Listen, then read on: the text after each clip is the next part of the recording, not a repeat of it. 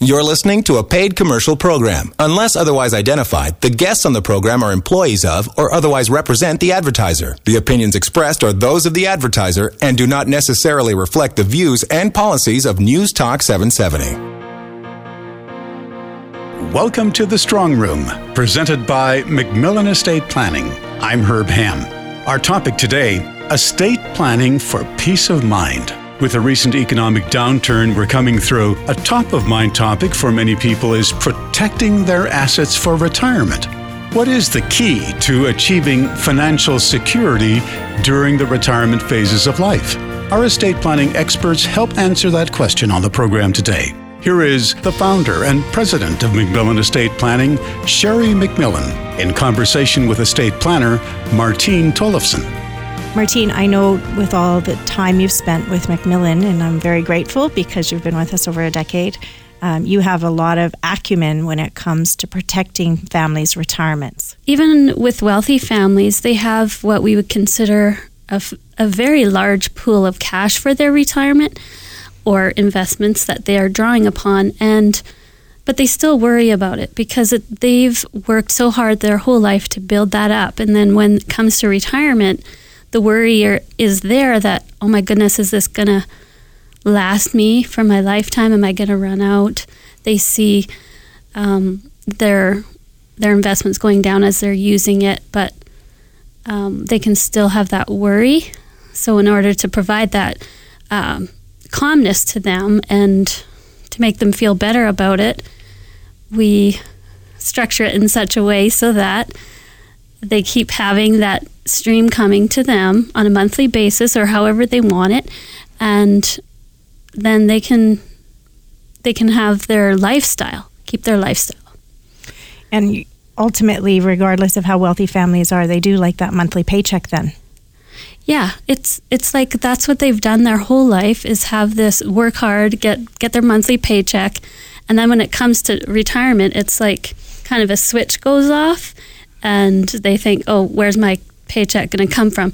So in order to kind of keep them in that same, they know that their income's coming every month, it kind of keeps the transition a little easier. It's sort of an emotional thing, really, because that's what they've done their whole life. So it's what they're accustomed to, really. Yeah. Now, I know one of the other things that I'm very impressed with in watching you work with families and what they share with me is that they have a real excitement when they do their annual review work, and they've lived off their asset base rather than diminishing it. And that's something that you also do in making sure families are protected, is not only create them an annual income stream, but then each year you look back to see if you're moving forward.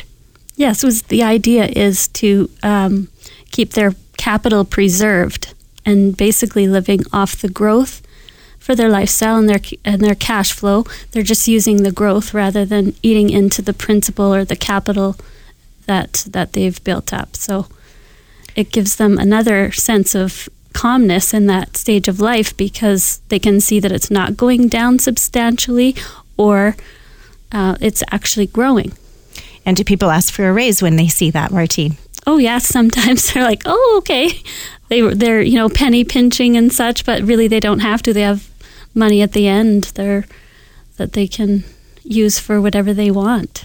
And what are some of the things that you see families do with that excess?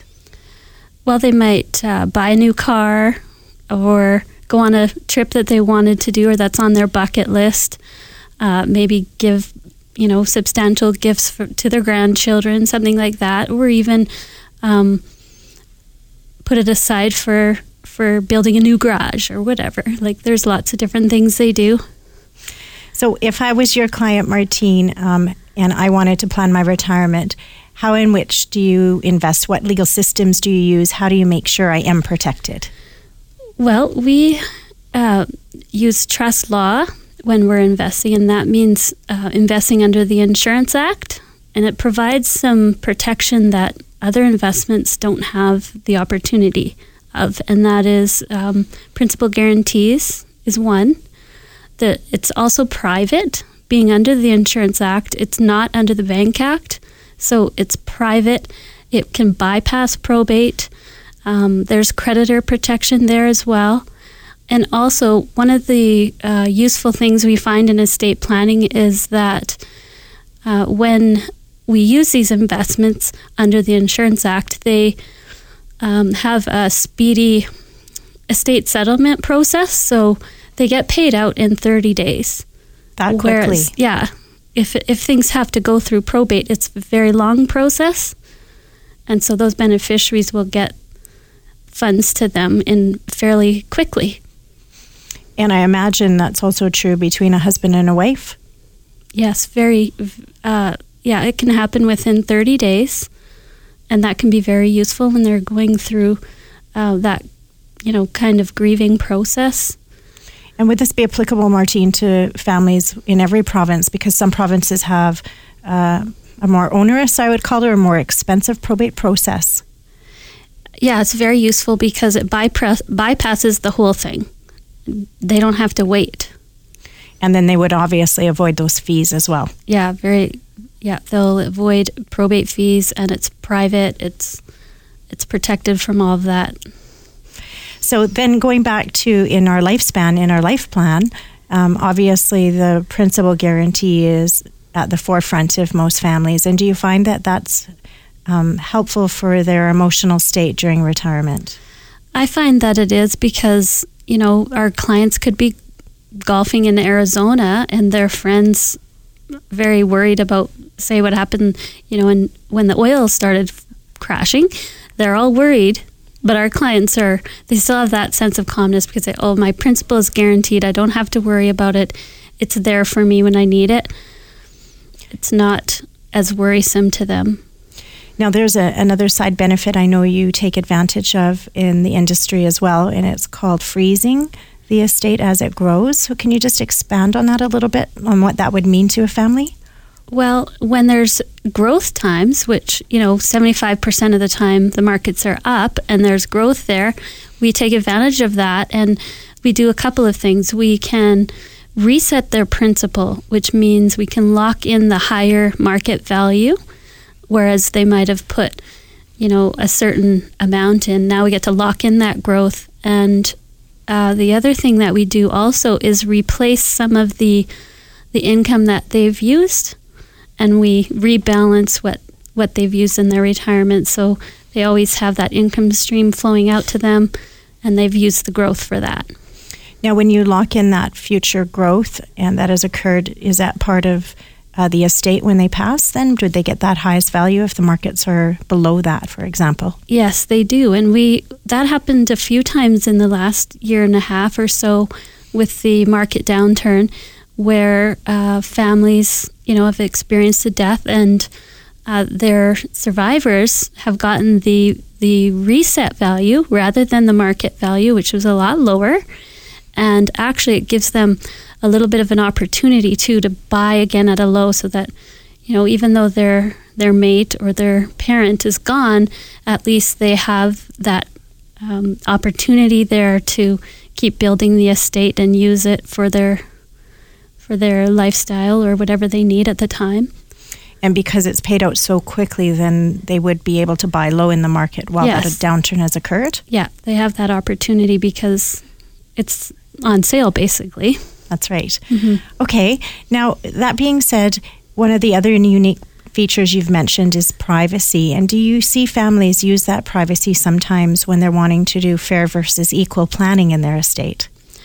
Yes, there's some families that perhaps they have a family business, and one of the children or a couple of the children aren't involved in the business, and the other kids are.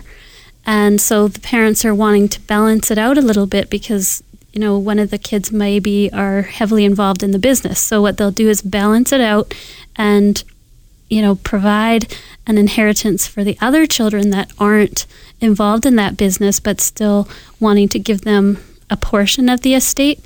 So that's how they can do it, is giving it directly to that child or children, could be more than one.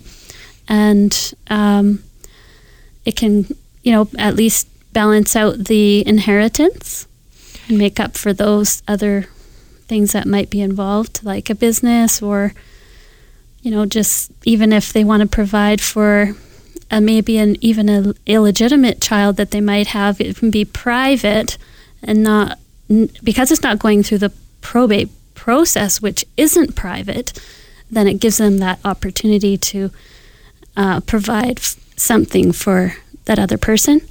I noticed that when you're doing philanthropic work in an estate, you'll often use that technique because the parents don't want to offend the children by giving too much to charity. Mm-hmm. Yeah, there's a few that we've had where they're very, generous to the charities, and once they go through that estate administration, it does make it so that the kids don't see how much they're giving because of that privacy. Which is wonderful.